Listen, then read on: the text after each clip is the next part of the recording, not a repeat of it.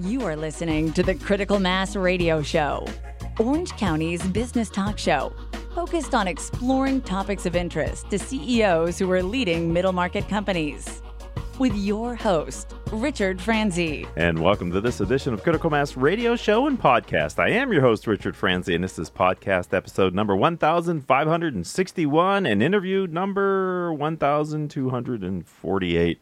I'm excited. We've been on the air since March of 2009 with the longest-running business podcast in Orange County, California, coming from octalkradio.net. Is there something holding you back in your life? Are you overwhelmed and stuck in your past? Author Elizabeth Benton shifted her whole life by overcoming her personal obstacles and then reaching new heights. All of this is written about and talked about in her latest book, Chasing Cupcakes: How One Broke Fat Girl Transformed Her Life, and how you can too. If you'd like to learn more about this radio show podcast or the CEO peer groups that I chair, then visit our company's website, Critical Mass for Business. It gives me great pleasure to welcome author Elizabeth Benton back to Critical Mass Radio Show and Podcast. Hi, Elizabeth. Hello. Thank you so much for having me. It's great to have you here. So in the open, I kind of read the title and read the subtitle of the book. So for our audience, could you just share what is the main idea contained within your book, Chasing Cupcakes? I wanted to create a resource book for how to create change, because what I found to be true for myself and what I found to be true for so many of my clients is that we know what we want to change and we know why we want to change it, and we have this burning desire, and yet so many of us don't execute against that. And we feel like the same excuses and the same barriers and obstacles still confront us. So I wanted to really make a resource to help you in those moments so that those barriers and those excuses and those limiting beliefs or past patterns just don't hold you back anymore. So I think you might have answered that question, my next question, in the previous answer. But what was the inspiration that caused you to make the commitment to writing this book, Elizabeth? Struggle. Okay. You know, I struggled for most of my life really wanting something so much different and being completely baffled at the fact that I could want change so badly. And for a lot of my life, the change that I wanted was weight loss. And for a lot of my life, the change that I wanted was success in business or getting out of debt. And I was absolutely dumbfounded that I could want this change so badly and then get in my own way over and over. And it seemed cyclical. And once I found the tools and implemented them consistently to get out of that cyclical pattern of really wanting change and then failing to create it, I knew I wanted to document that so other people could have the resource that I wish I had. And it is a great resource, and we're going to be touching upon some of the content. There's a lot more in the book than I'm going to be able to get to in my 20-minute interview with our author, Elizabeth Benton. But one of the things that you talk about in the book is this idea of lead and lag measures. I wonder if you could, for our audience's benefit, sort of give us a highlight of what you talk about in the book relative to those two terms. Absolutely. It's actually a terminology and a concept that I learned initially about in real estate and investing, and a book, The 4 Disciplines of Execution, which is a really great read.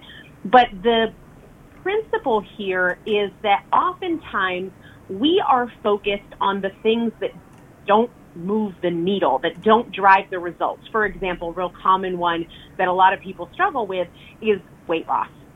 And we focus on losing weight and how many pounds am I down, but that's not what moves the needle. And if instead we identify what are those things, those behaviors that really move the needle, then we get results so much faster. If you're wanting to get out of debt or you're wanting to start a business, we have to identify and then really put our energy on the things that move the needle more than the outcome itself.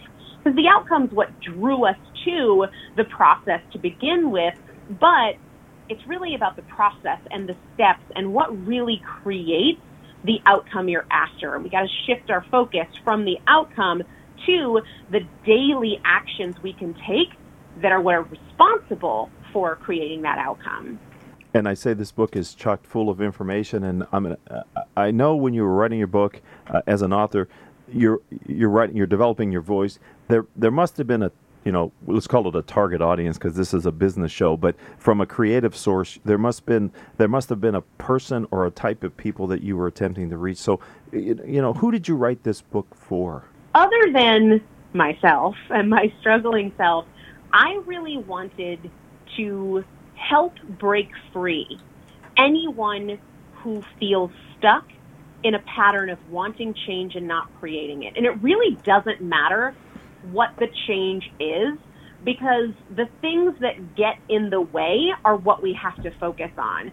So for all those people who have had a goal for a long time and feel like it is just an endless struggle and 2 steps forward, 2 steps back, that's what I wanted to help here. How we can no longer get in our own way, how we can identify those things that continue to hold us back, that continue to be the obstacle in the road, and clear those things permanently. Elizabeth Benton is our guest. We're talking about her book, Chasing Cupcakes. One of the things that I believe, as I read your book, the point that you made, and maybe you can share a little bit more around this, but, I took a note down here. You talk about clinging to your problems because, one, they're familiar, and two, they might help to justify the lack of progress that you're making. So, talk about making progress. This was one of those areas where I thought you were helping the reader to understand kind of how your thought process may not serve you. Can you give a little bit more context around, why it's not a good idea to cling to your problems? Yeah, the example that I always think of when I'm trying to help my clients see when they're in this pattern is the times when we've been at the airport and our flight has been delayed.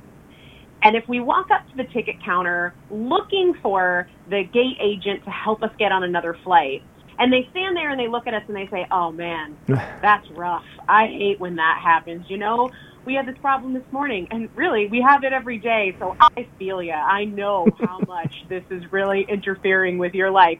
Right. We stand there and say, like, "Thanks, but I don't need your sympathy. I need a solution. I need you to get me on the next flight." We wouldn't have tolerance for that from a stranger or from a service provider, and yet we do that to ourselves all the time. We commiserate with ourselves and with others about the problem instead of getting to the solution. So if we have a standard for, say, when we call to get our washer dryer repaired or we are looking to get our flight rescheduled, if we have a standard of that service provider being a creative, energetic problem solver who gets to the solution as quickly as we've identified the problem, well, we cannot possibly hold ourselves to a lower standard when we are responsible for so many of the solutions in our own lives. So I always tell people, as soon as you know what the problem is, get out of it and get into the solution. Because for as long as you circle the problem, how you feel about the problem, how you arrived at the problem, how you've been here before, you're not giving your energy to creating a solution. And you only have a limited, finite amount of energy, and if you're spending it all in the problem, then when it comes time to the solution, you may have drained yourself needlessly, is kind of what I'm hearing you say as well. Oh, absolutely. How many times have we just felt totally exhausted before we even get into action on the solution because of the emotion and the attention and the energy we've given to just circling the problem? And your point is, too, that it's familiar and it sort of rationalizes maybe the lack of progress that we should hold ourselves accountable to making, too, doesn't it, by kind of reverting back to how difficult the problem is and how hard it is and the challenges that we're facing.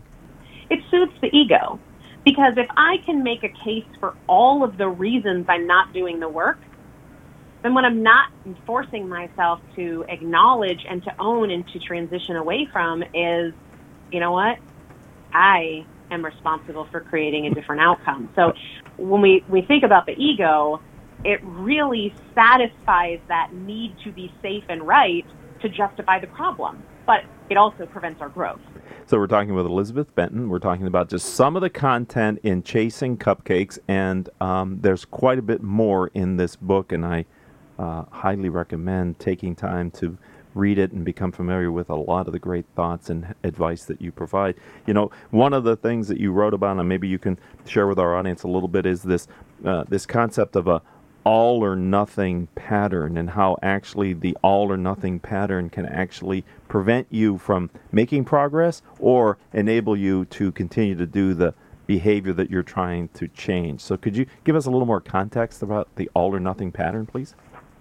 Absolutely. So imagine you are late picking your kids up for school one day. It wouldn't really work to say, oh, well, I blew it today. I'll try harder tomorrow.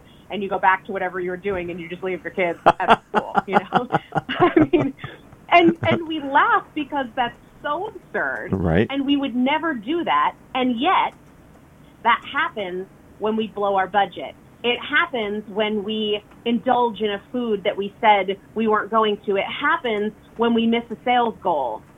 We'll just say, oh, well, I guess I screwed this one up. I'll do better next time. But the reality is, to create change in your life, we have to be fresh in every moment. Fresh, looking for progress in every moment, and not using a past moment to justify dismissing an opportunity that we have right here, right now in front of us to create change. It's funny because you can say, okay, today I'm going to not do what I know I should do because tomorrow I'm going to start doing it forever. This is my last time of not doing what I know I can do. And you sort of justify another day of not doing the thing that's in your best interest. We use our good intentions to let ourselves off the hook. You know, tomorrow I'm going to start getting up at 5 a.m. so that I can, you know, get in the work I need to do before whatever starts in the day. But I talk a lot in the book about not letting the past, so I blew it with something, I didn't hit this goal, or the future, what you intend to do tomorrow or next week or next month or next quarter. Do not let the past or the future factor into what you are able and willing to do right now. Today is all there is, and a huge key to success in creating change is just leaving the past and the future out of it. It does not have a place in the decision-making of the present. It really seems to overcomplicate the moment, doesn't it? By burdening yourself with both what you've done in the past and what might happen in the future, when all you really have, as you say convincingly throughout the book, is you really just have the moment of decision right now. What are you going to do? And it's because we know what cards to play to let ourselves off the hook, right? Our great intentions for tomorrow, that usually works. But we have to become aware of those patterns and then act differently, behave differently, choose differently so we get a different outcome. Marshall Goldsmith wrote a book by the name of Triggers, and one of the fallacies that he writes about in there about being able to manage oneself is that we think knowing is doing. Just because we know we should do something isn't the same as actually doing it. And I kind of I found a variety of other authors that I respect and the teachings and the principles that they have in their books. I found similar strands of thinking in your book, and I'm going to come to one of those when we come to chapter 11, but I'm not there yet. I wanted to ask you if you could explain this concept of how internal conditions can lead to external conditions. You know, your thoughts lead to a series of reactions that end up becoming kind of the reality. So could you help our audience to understand what you talk about in your book with internal versus external conditions, Elizabeth? Absolutely. I talk about how you cannot hit an internal goal with an external target. For example, well, once I hit this income goal, then I'll be able to relax. The income goal is the external goal. Relaxation or less stress, that's the internal target. And so many of us operate from this stance of thinking that, well, if I just get this external goal checked off, then the internal condition will be taken care of, but it doesn't work that way. These things need to be pursued separately, because what happens when we don't get that right is we hit that sales goal or we reach that milestone, that external thing that we said would change things, and we don't feel different, so then we just raise the bar, and then we're in a constant pursuit. It has to be more, it has to be different, it has to be better, and we're not taking ownership for the fact that we can pursue those internal conditions now. Even before you hit that external goal, you can pursue that internal condition of less stress or more calm right now, and these two things really have to be pursued separately. Boy, thank you for that. As you describe that, it sounds almost like an addict who thinks the next high will solve the problem, and it doesn't. And you're always elusively chasing this external locus of control over your own happiness when, in fact, from your writing and your work, everyone in our audience controls it in and of themselves. They can choose happiness over unhappiness, right? And if we don't learn that now, and we don't choose that now, then no matter what external goals we achieve, we'll achieve them without fulfillment or without those internal conditions that we were really driving for to begin with. I have Kevin Lawrence coming in to speak to our CEO peer group community in December about his book, Your Oxygen Mask First. And that's exactly what he talks about, as well as how sometimes people who seem on the outside to have everything you could imagine to be happy, and yet on the inside they're hollowed out and unfulfilled. And so those are very dramatic, high-profile examples, I think, of what you're talking about in your book, Chasing Cupcakes.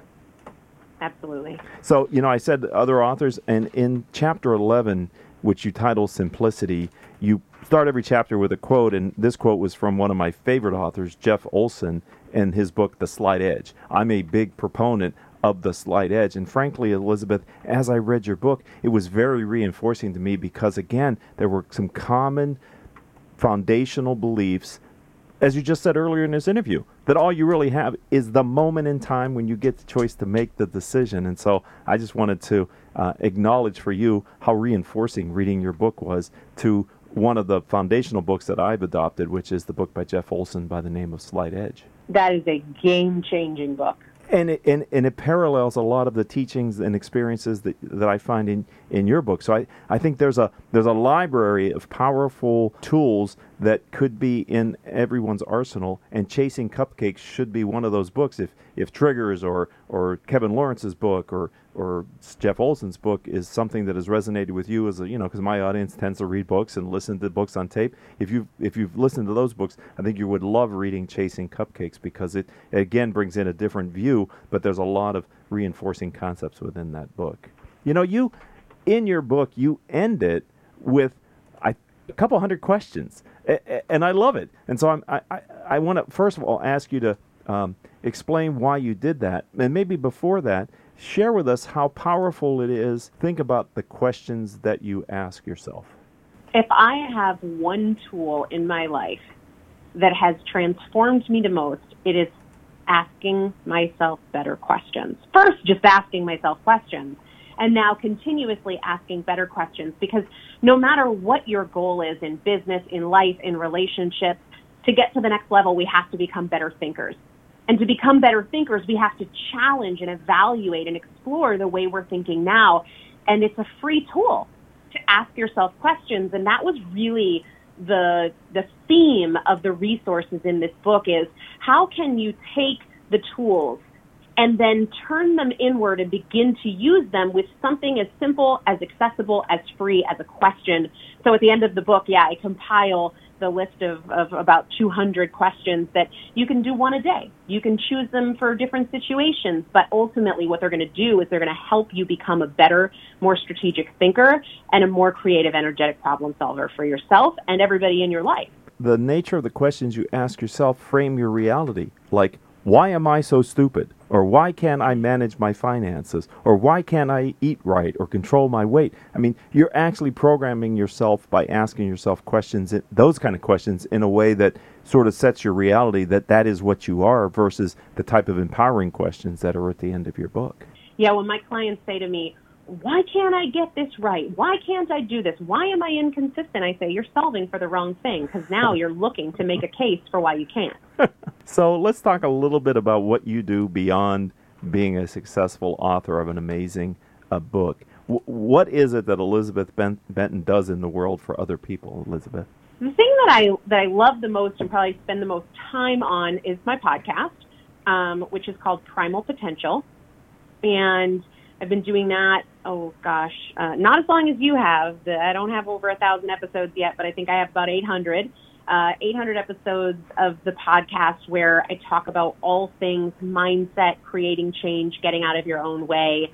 And then I also work with clients about 4 times a year. I'll take on new clients to help them do the same. But that's what I spend the majority of my time doing. So if someone would like to learn more about you as an author and podcaster and coach, the other work that you do, where would they go online to find you, Elizabeth? The easiest place is primalpotential.com. Otherwise, you can just search Primal Potential in Apple Podcasts, Spotify, Stitcher, iHeartRadio, and the podcast will come right up. I want to thank you for being a friend of the program. Members of the Critical Mass community who know of you and who have read your book and are part of your community bought me a copy of your book, frankly, and said that I had to read it, and I'm glad they did, and because it's brought me here to this moment of not only getting the value of reading your book, but actually having the opportunity to interview you here on Critical Mass Radio Show and Podcast. I want to thank you personally for the words that you wrote on these pages and the positive impact that they've had on me, and I hope in some small way being on the show here opens up your message to the audience that is the audience that listens to Critical Mass Radio Show and Podcast. Thank you so much for this very generous and exciting opportunity. I hope you have a great day and continue to make an impact on the lives of other people by asking all the right questions, Elizabeth. It has been great to have you on the show today. Thank you for your time. Thank you. Okay. I'd like to also thank our engineer for today, none other than Paul Roberts, and our three producers without whom we could not do this show every week, Joan Park, Crystal Nunley, and our newest producer, Vanessa Holland, who is here in the studio with me today as she was last week. If you'd like to connect with me, I'd say let's start on LinkedIn. I'm Richard Franzi, spelled Franzi. And until our next show, I hope all of your business decisions will move your company in a positive direction. You have been listening to Critical Mass Radio Show Business Talk Show, focused on exploring topics of interest to CEOs who are leading middle market companies. With your host, Richard Franzi.